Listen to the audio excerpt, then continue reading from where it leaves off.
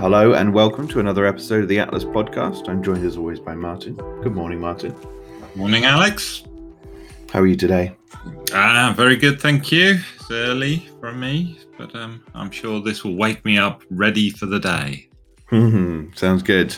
So today on the podcast, we're talking about the first UK electric commuter flight. We also have in interview Christopher Dungey of the University of Strathclyde. And then finally, for our tech spot, we're going to talk to Armand Lemons, who is our enterprise cybersecurity expert. So lots to cover today. Yeah, lots of diversity. Indeed. So the first one is this thing that's come up. We are part of a global company, but both you and I are based in Exeter. So I was pretty excited to see a local news piece, which is Exeter Airport is going to be the first UK airport to have an electric commuter flight. Yes, which is very exciting news on two fronts, really, because Exeter Airport has been through it recently with Flybe collapsing and things like this, and the future of Exeter Airport being, I guess, slightly questioned as a part of that. And I don't think we quite know necessarily how that will happen, what will be the consequence of that post-COVID. But I mean, from our point of view, it's a great little airport to fly from. So I love it, yeah. And many people commute to London through the airport. So if you're there at, early in the morning, you see all of these regular people. They do indeed. Flight. It is it's a classic commuter airport, hey? They do some international as well. Yeah. But there's lots of, I've flown from there up to Scotland and Manchester and things like this. Yeah. So, it's so from that point of view, locally, it's great news to see a level of investment and basically investment in future flight as well as part of that. All kinds of different reasons to have a look at this type of, or be interested in this news from our point of view anyway. Yeah, so this is the 20 project, which is a neat, somewhat little acronym of Towards Zero Emissions in Regional Aircraft Operations. Bit of a mouthful, but they're using, I think, it's an American company's plane, Ampere. I believe they've already flown one commuter flight, I think in Hawaii over there. But this is going to be the UK's first go at it. And we have this plane is going to be a retrofitted, I love the name, an Eco Otter SX. There's lots of Otter references down in Exeter, isn't there? Oh, yeah. We love an Otter. But the interesting thing that caught my eye on this one was the hybrid electric aircraft technology. And obviously we're very used to hybrid cars and that kind of concept. But this one particularly, I was expecting to read the article and see more around, hydrogen fuel cells or these types of things that we haven't really talked about on the podcast. I mean, we've talked about some battery technology, and we've talked about the supercapacitors as well, which I did notice that Lamborghini have just launched a car using a supercapacitor. Yeah, that was on. I think it was on the first series first program of Top Gear, and it's for exactly that. That instant charge, instant boost type of massive amounts of power straight away, very quickly, but not for a very long time. Which is ideal for a Lamborghini. But so that's what you need. Calling it a hybrid car, even though it's really just a kind of supercapacitor booster.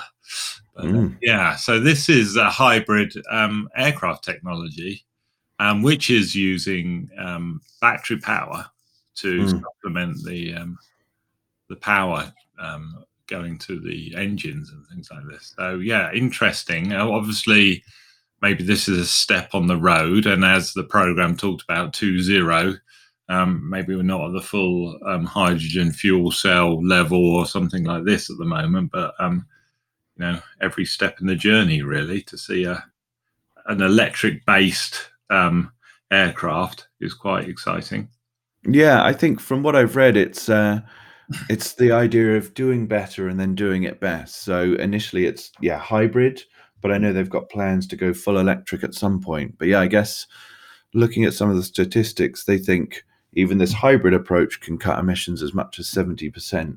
Yeah. And as we know, aircrafts, they're not the bulk of carbon emissions, but they are very high there. And every time you take a flight, that's a big chunk of carbon being put out into the world. Yeah. So any offset you can do on that with these things, I think it's incredible, because you can imagine a car. It's not too difficult. You're on wheels, you're on the ground, you're not fighting gravity too much.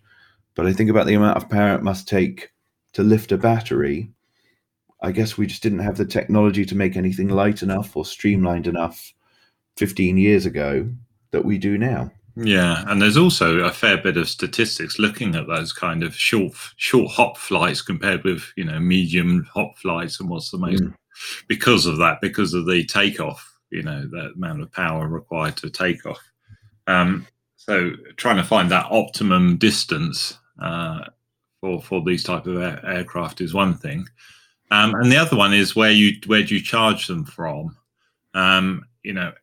Exeter does have some level of solar panel. If you're really talking about, making it as zero carbon as possible, you really got to be talking of those kind of power generation systems. So in the article, they talk about actually these aircraft will be based in Cornwall, Dungey Airport, which also flies to various places, but it has an adjacent solar panel farm.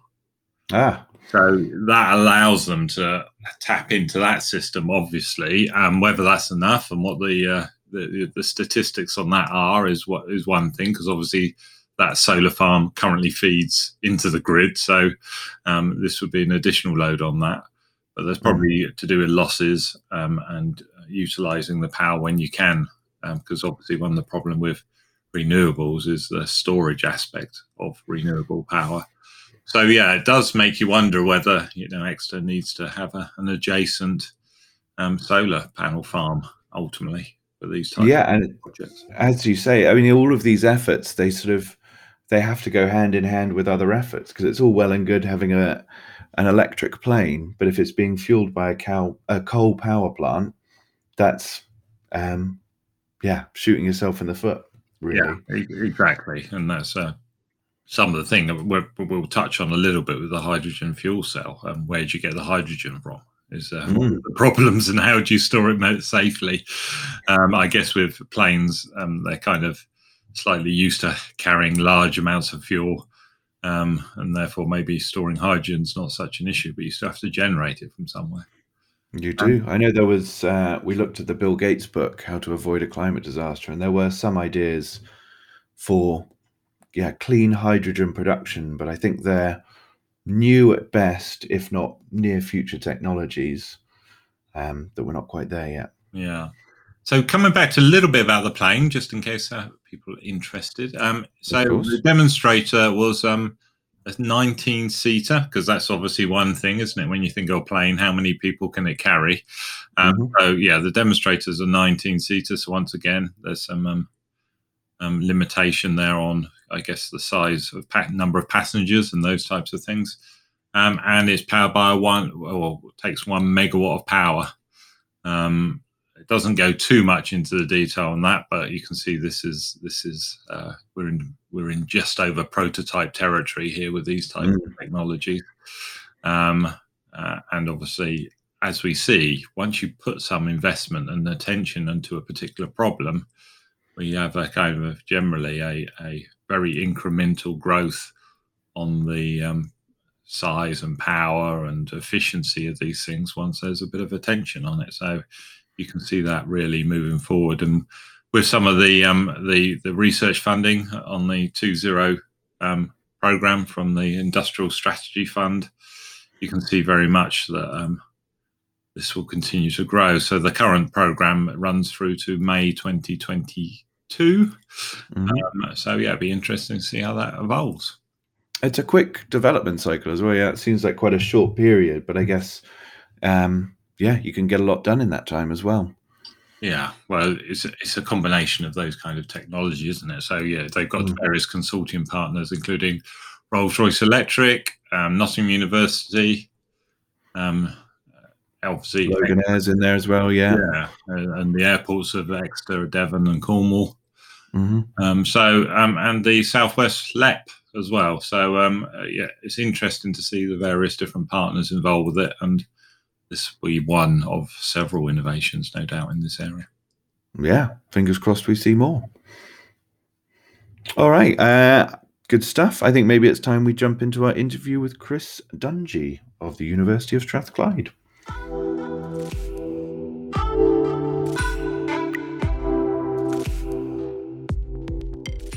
So, for this interview portion of the Atlas podcast, we are joined by Professor Chris Dungey of University of Strathclyde.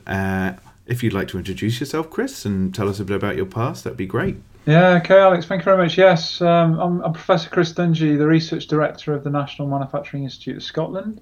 Thank you for having me today on your podcast. Thank you. Now, we were chatting just before. Yeah. I understand you haven't actually quite made it to Strathclyde yet.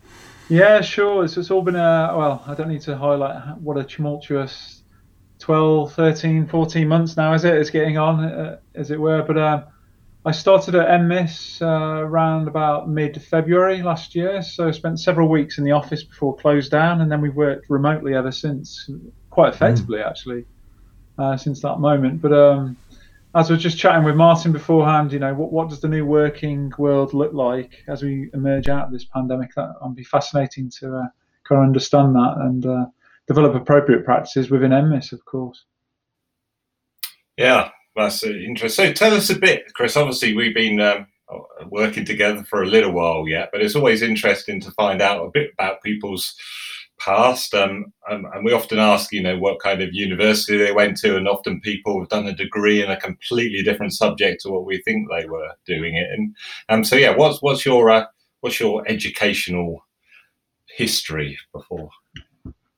Yeah, so in terms of my background, Martin, I actually went to the University of Birmingham many years ago now. Unfortunately, too many years to kind of count, as it were. But I did a 4-year master's engineering degree in materials engineering.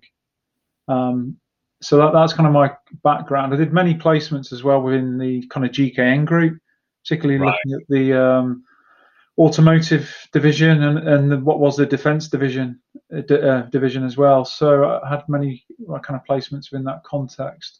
And from there on in, I stayed at the University of Birmingham and did a joint funded PhD with Rolls-Royce.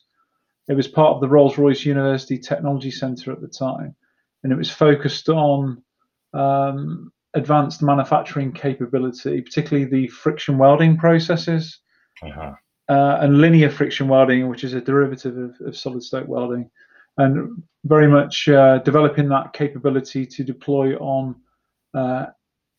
engine programs going forward, particularly welding together or fabricating together blades and discs to create blisk-based products. Post my PhD, Martin, do you want me to go on a bit more career? Well, no, I was just going to ask you a little bit about the material science side of things, because what does that entail when you talk about material science? Is it more the kind of physics or chemistry of it, or a combination of the two, not necessarily the manufacturing of it, I'm assuming?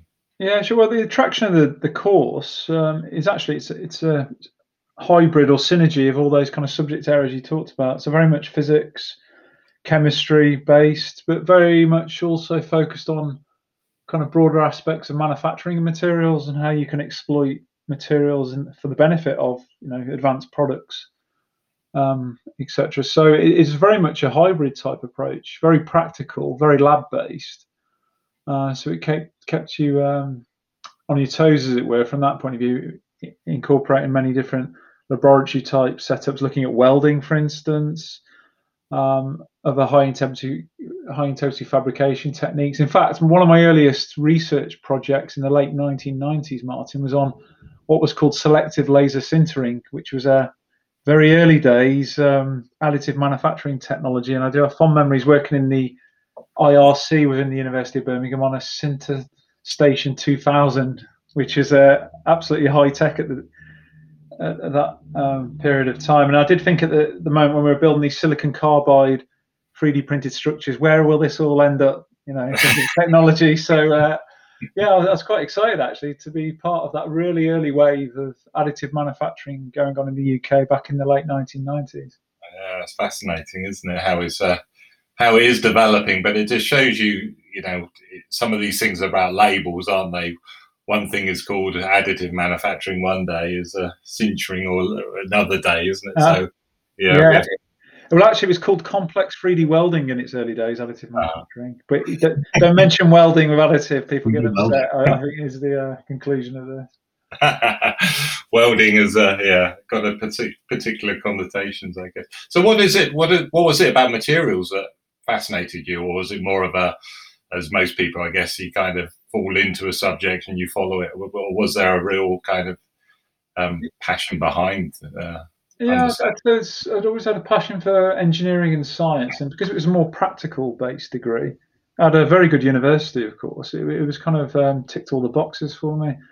And also another component here was I did appreciate quite early on in my career that it's a vital area to get into, and the demand was growing, and the people were exiting that environment, as it were, quite rapidly, through retirement. So I did think to myself quite cannily at a very young age, it might be a good place to get into, because there's always going to be opportunity to develop your career, as it were. So it was a bit of a passion for the subject area, but also an eye on the future in terms of employability.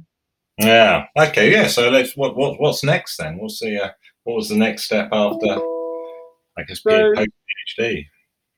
I did as part of my PhD, obviously, as I mentioned, was working on friction welding with Rolls-Royce. That gave me a natural platform to join the Rolls-Royce in itself. So I was based in Derby, and ultimately became the team leader of the inertia friction welding capability area, which was quite exciting. So it was a real amazing opportunity really early on in my career to get behind a state-of-the-art manufacturing capability or technology, and looking at how we could exploit that capability with new materials systems that were being developed at Rolls-Royce to make state-of-the-art friction welded joints, particularly for the Trent 900, 1000 and XWB programs. So there were substantial investments by the organisation. In fact, they built a facility up near Annesley, Mansfield area, focused on blisk welding. And as part of that, they housed the state-of-the-art inertia friction welding capability. And I must add, the investment there was in the tens of millions of dollars kind of range, particularly the welding capability. It probably does it a disservice just calling it, just some welding capability. These machines are cathedral type engineering scale to impart the energy required to generate the high integrity, high performance joints demanded by the aero engine product. So it was a very exciting part of my early career, to be honest, to get involved with something that had such great momentum and priority within the business, because they were desperate to get it on the aero engine, certain airframes, as it were. And it's a really, really good way to blend your kind of academic-y background within that real manufacturing environment very early on within your career. Yeah. And then you end up back in slightly a blend of the two, really, isn't it? With the time you spent, or where we met, really, which was at the TWI through various research projects. I guess blending that research and with the practical world of actually delivering a level of capability within that. I don't know if that was your next step, but I then joined the Welding Institute, TWI, after Rolls-Royce, but I was then seconded out, my own request, as it were, to go and manage the high integrity fabrication team at MTC, the Manufacturing Technology Centre in Coventry. Yes. And that was brilliant, because it was early days of the organisation. I do remember being in a porter cabin on the before the buildings went up. Thinking to myself one day with several colleagues looking out on a very bleak, windswept Anstey Park, thinking, what have we done, as it were? But it was unfounded, as it were, in terms of those concerns. It was the building that was created, the capability, the people I was involved with. It was an absolute privilege to help establish, set up, and kind of be part of that initial team, as it were, to get it going. So I'm very fond of that, my time at MTC. Met some great people, still very much connected into those, particularly with my current role. But within that setup there, this is where we really did a a real deep dive, real focus for manufacturing, and a broad remit of kind of manufacturing capabilities and technologies as part of the high value manufacturing catapult network, which we were there at the beginning. So it was a really, really exciting, highly dynamic kind of time in my career and environment I was working in. Yeah, and it kind of a sort of question that just come to my mind really, which was, you've kind of got the commercial world, if you like, with the Rolls-Royce. You've got the academic world, and the research technology centres are really trying to bridge that gap. But do you see, without them being there, it's still functioning? In that strange kind of world, is like, yes, we can see the valley of death, as it's referred to, about how do you take academic research and bring it into industry. But you're right in that centre, aren't you, with the RTOs? And do you get that feel of real achievement when you see that kind of technology being brought through? And have you got examples that really show how the RTOs really operate in that world? Yes, it's a great question, Martin, in terms of the RTO landscape and the opportunities to engage and actually benefit from interacting with them.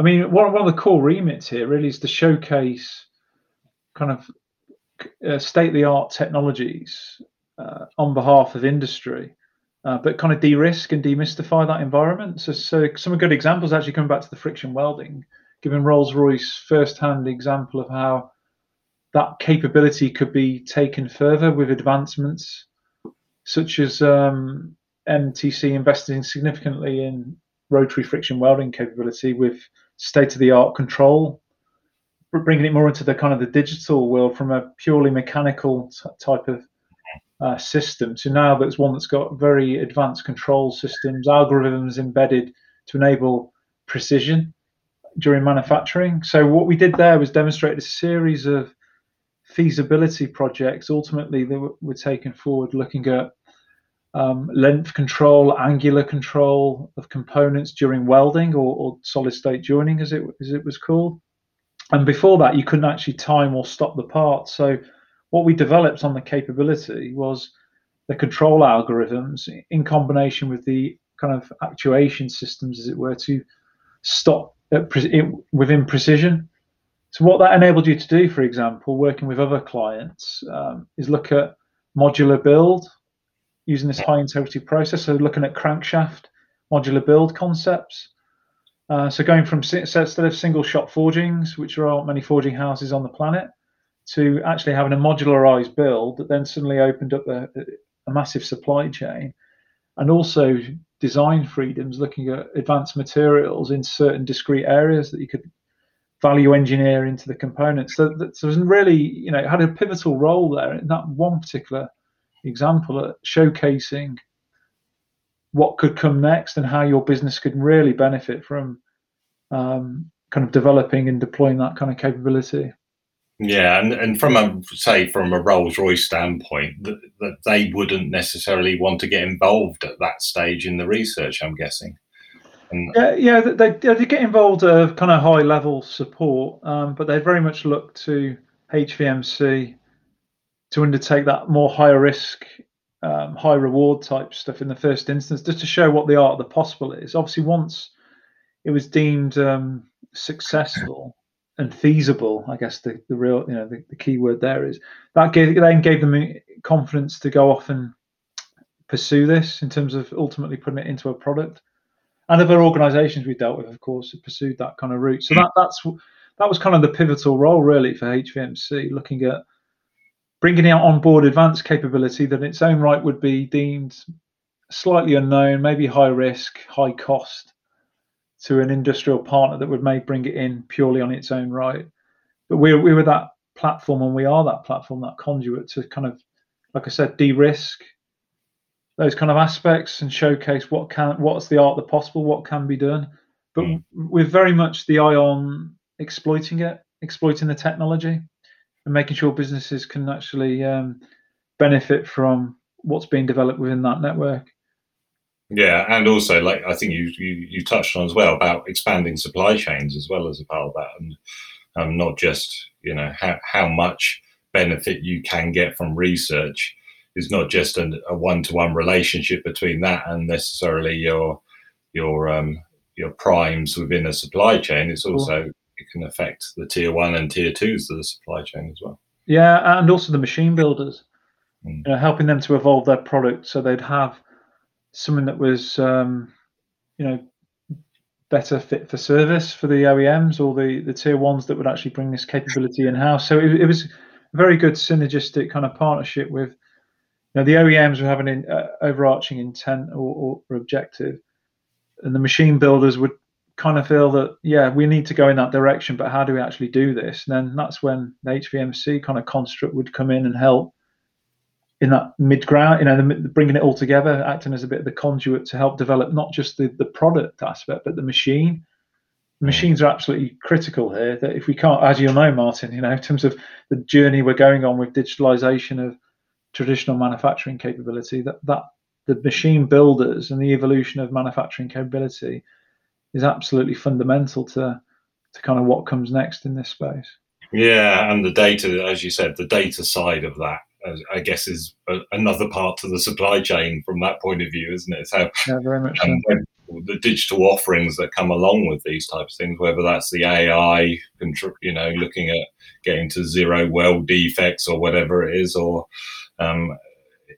it's another layer to that value chain that we're creating. With the current role, Chris, so we're almost up to date here. Almost up to date, yeah. Well, I did. I was thinking about reflecting on this earlier on. I've been associated with many organisations. Before I joined the National Manufacturing Institute of Scotland, I helped establish a digital manufacturing innovation centre with Lancaster University and the Welding Institute. And that's where we really had quite a lot of dialogue, Martin, particularly in interaction, of course, on looking at traditional manufacturing capability and how do we now evolve this in this data-rich world that we're rapidly immersing ourselves within, and how do we improve that capability accordingly, ultimately for productivity, quality gains and improvements for organisations. So I was there a number of years, I founded that centre and obviously got it up and running. It was very successful, and then that led me on to my current role, which is as the research director for the National Manufacturing Institute of Scotland. And NMIS is one of the 7 kind of facilities as part of the High Value Manufacturing Catapult Network, very much working closely and in synergy with those organisations across the UK. But NMIS is the only entity in Scotland.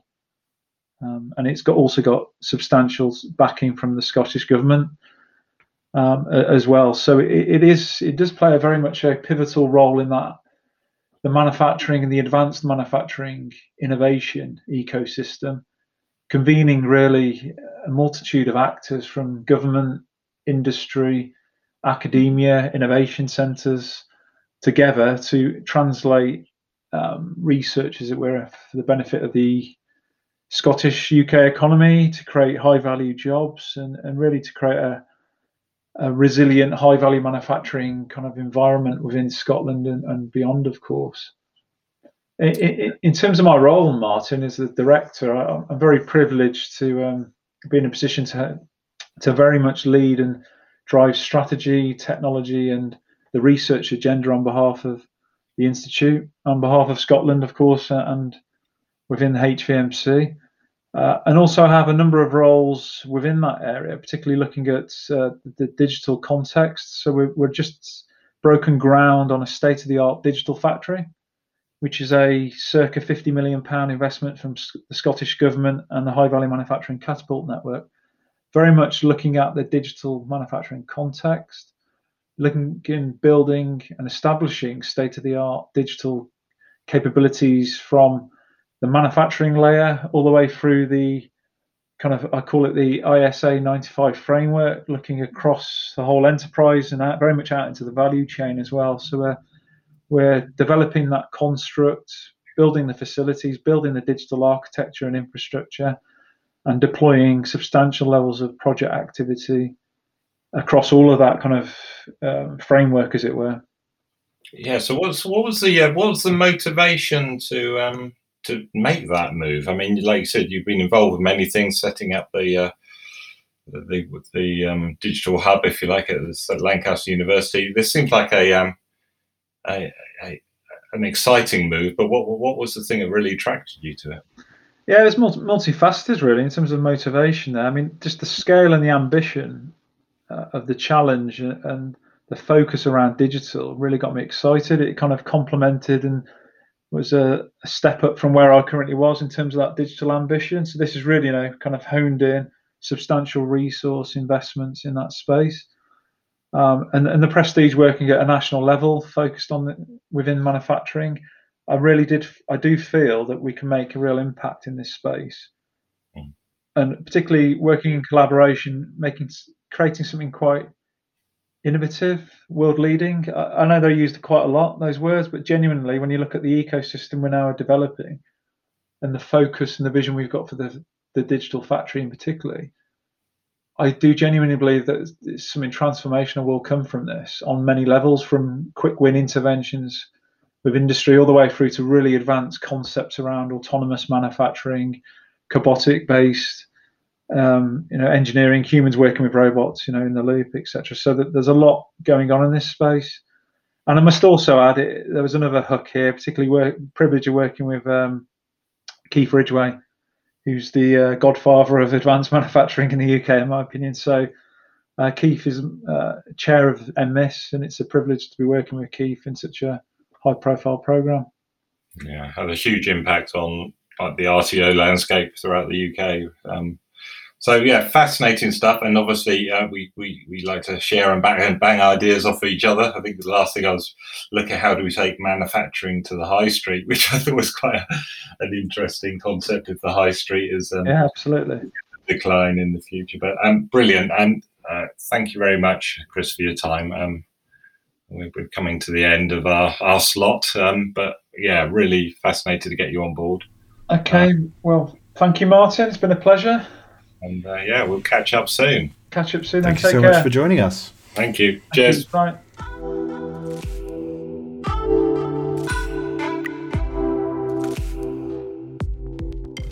So for this tech spot in the Atlas podcast, we're joined by our colleague Armand Lemons. I hope I've said that right.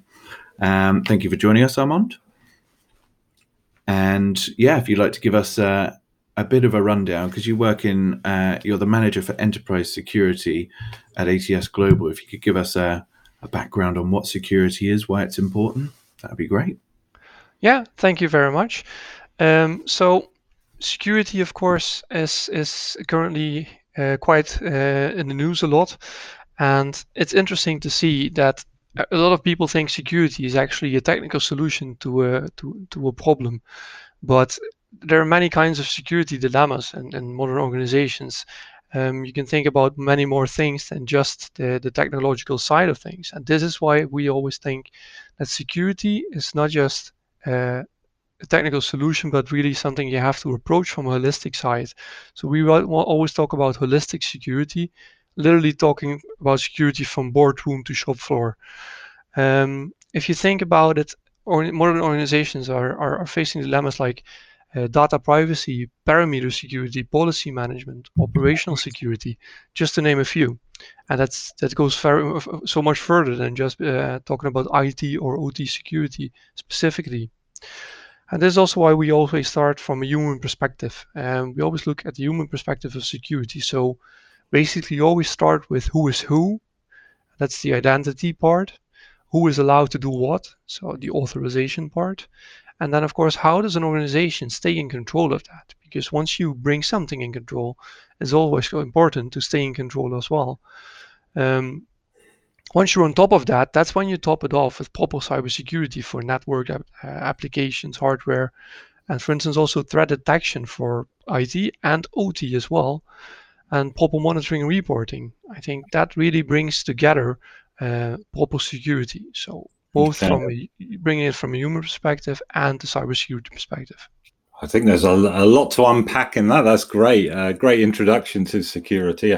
I know when whenever I've done these kind of security clearances for various different businesses that I've been involved with, there is that kind of focus on the cyber security aspect. But one of those briefings that I had was very much more focused on that holistic view. And the person who was running the session asked us to think about, what are those threats? What other threats do you believe there are to security within the business? And then we all were coming out with a kind of, hackers or industrial espionage or something like this. And the guy turned around and said, well, no, you guys are the biggest security threat. Absolutely. Absolutely. So that kind of put everyone on their back foot, going, what? Yep. Us? And that's kind of what you're referring to there, by starting with the user of the system and individuals ultimately, and how they want to access that system and what kind of things we need to put in place. But people think cybersecurity is just about how you control passwords and things like this, but it's a lot more holistic than that. Absolutely. I think, you can compare it with an example I always take. Cybersecurity is often security of the technological side. So think about your house. You bring in proper hardware to secure doors and windows. Put on proper locks. So you really lock down everything really, really well with top-notch technology that you have, but you still don't know when something's going wrong in the house. So it's that simple. The people that are going into the house, they can leave that window or they can leave that door open despite of that highly technological locks that you put on there, and it doesn't help you anyways, right? It's still open. Yeah.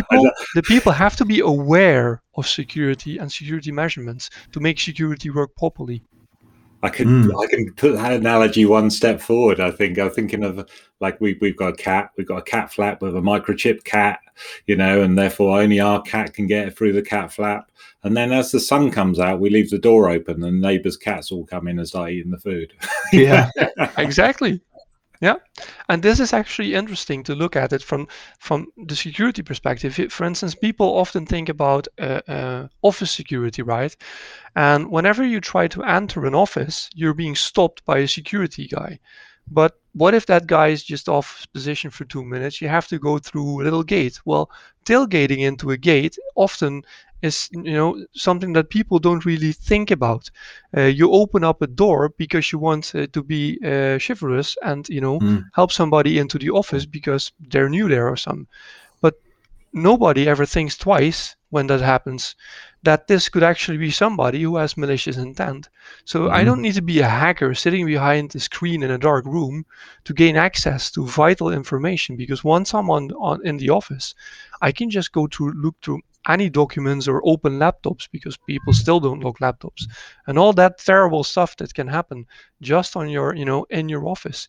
And you can even take that to the operational part, and this is often forgotten for companies. Think about, especially in these times like the COVID-19, many of the big pharmaceutical companies, of course, they have their intellectual property is super important, and they're creating vaccines and everything. But you have small test runs that you have to do on the shop floor to create those vaccines, to make a test sample. You print out the recipe that is required for the test sample. You do the test, create the test sample, and you discard the paper that you just printed out. Good, it doesn't go around on the shop floor. You put it in the paper bin. But if you don't control actually what you do with that paper, that's also a high vulnerability, because you're just leaking out IP through just the waste bin. And that's things that people don't think about. Yeah, that's a really good example, because also you can put it in your pocket and walk out. Yeah, and whether you're doing that maliciously or not maliciously is and that was the point that the person was saying, is that you're our biggest threat, because you might do something like that. You might walk out with the nuclear secrets of a business or something like that, or as simple as you said, the recipe for the latest vaccine. It's very easy because how do you determine the difference between what's appropriate and what's inappropriate behavior based on the fact that you got that? So often people think an air gap is more secure because of that. But that's an example where actually air gaps are less secure, because as soon as you have to print something off or put something onto a pen drive, then that information is mobile. Exactly. Yeah. So you touched on a little bit about that on the IT OT convergence and the business requirement for more, if you like, digitized manufacturing environments and things like that. Can you talk a little bit more around that area? Yeah, sure. I think it's nice that you mentioned IT/OT conversions, because that is basically the biggest, well, both a threat, of course, for a company if you look at it from a security perspective, but also this is where the most opportunities are, because of course, when a company can interchange information throughout all the layers of a company, that can increase the speed of production and testing and everything drastically. So that's a great thing.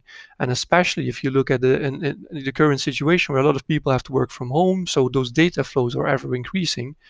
But the thing is, of course, that also creates a lot of attack surfaces, right? You create much more vulnerabilities that you might not be aware of than when you're just working within the office and working on a single system. So the integration of IT and OT, think about, for instance, your ERP system feeding into a MES system, feeding into a PLC or a SCADA, or even as a RAM feeding into ERP and to CRM. That's horizontal and vertical integration of systems that create a lot of benefits, but of course also many more attack surfaces. So I think it's very important that also when you start creating something like this, you have to think about the security by design standards. So your principle once you create something has to be secure from the design, where it used to be, of course, a lot that people do interesting projects and somewhere at the end think about security. Like, shouldn't we create like authorizations to separate a little bit things, or that's what often happened. But if you want to do it correct in this type of world, we really need to be sure that you start with security from the get-go. Those things have to be in tandem. Yeah. Otherwise, like you say, your innovation outstrips your ability to secure that innovation. Yeah. Because innovation is creating, IP, and IP by definition, you don't want that on the street. So please start with proper security.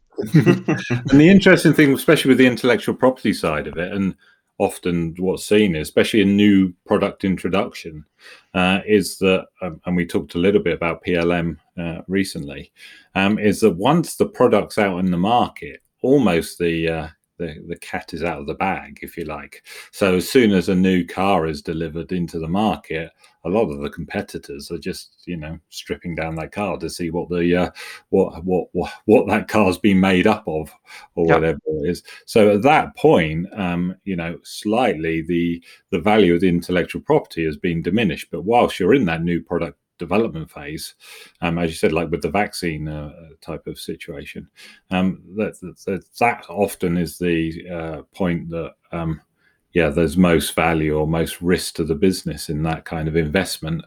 Sometimes once it's out in the market, like I said, the information is there, or you can reverse engineer the information if required. Not in all cases, but some cases, and that's why things like licensing and other means of trying to control IP in the marketplace is more done in more of a commercial world, because the reality is once it's out in the market, you can derive that kind of information. Yeah, the interesting thing there is actually that security can, in this example, really be a business driver instead of just an IT cost. And think about that, because you're into, you said PLM, so the product lifecycle management, but you want to be first in the market with something new, right? Because your IP gets diluted, as you said. That's absolutely right. So you want to be first with something new. You want to produce something with a high quality standard, because that's when you sell, of course, the best stuff.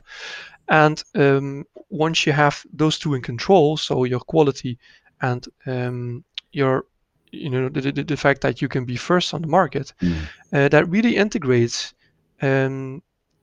a few things that are very important there and around security as well. So if you have proper security on these items, you're sure that nobody discovers, of course, what you're working on and how you produce it. And that's also one of the weaknesses that a lot of companies don't see. Your individual quality systems. What if a hacker could compromise those? Because a hacker is not just a guy, for instance, that, the current threat that everybody fears is ransomware. But that's really black and white, right? Because your system either work or they don't. But if I'm a competitor, I want to sneak into your systems and see if I can find your IP. And if I can't find it, I'm sure to try if I can, compromise your production. So what if I start tweaking on your quality systems? So the products that you're producing, you don't even notice that there's something wrong with them because the quality system says they're okay. But you're actually, changing the tolerances, for instance, on machines and everything. So that really is a threat that people often don't recognize as well. That you're not just vulnerable through ransomware or anything like that. So it's something that halts your production, but also something that can manipulate what is going on.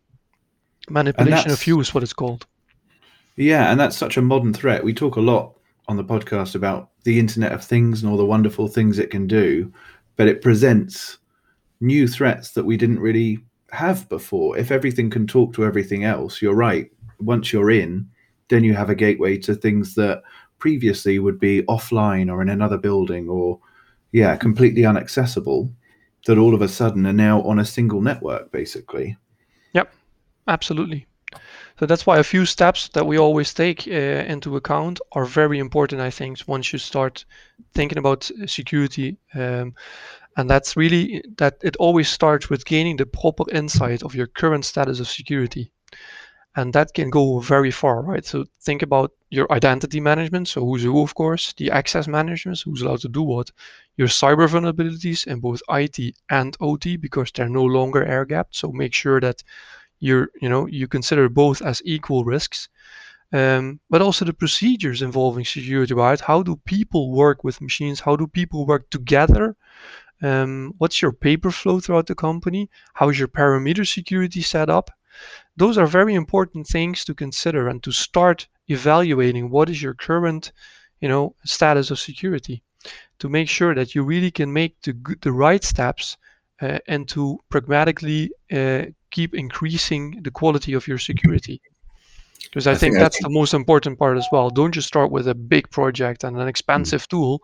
Make sure that you get, an independent solution provider to help you to avoid expensive mistakes, because security is big, but the knowledge is really still in a niche, right?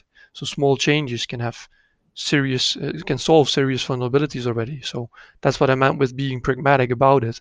Start with solutions that work for your company at this moment in time.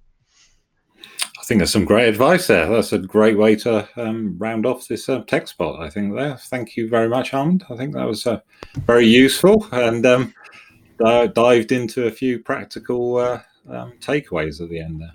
Yeah. Thank you for your interest in security. Yeah, as always with these discussions, we've covered topics that I think we could do an entire tech spot on. So I'm sure we'll come back to you and we'll have a deep dive on a single area sometime in the future. Perfect. No problem. You can contact me always. Fantastic. Thank you so much, Armand. No problem. Thank you, guys.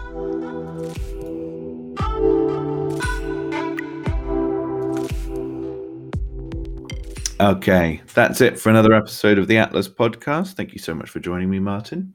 Thank you, Alex.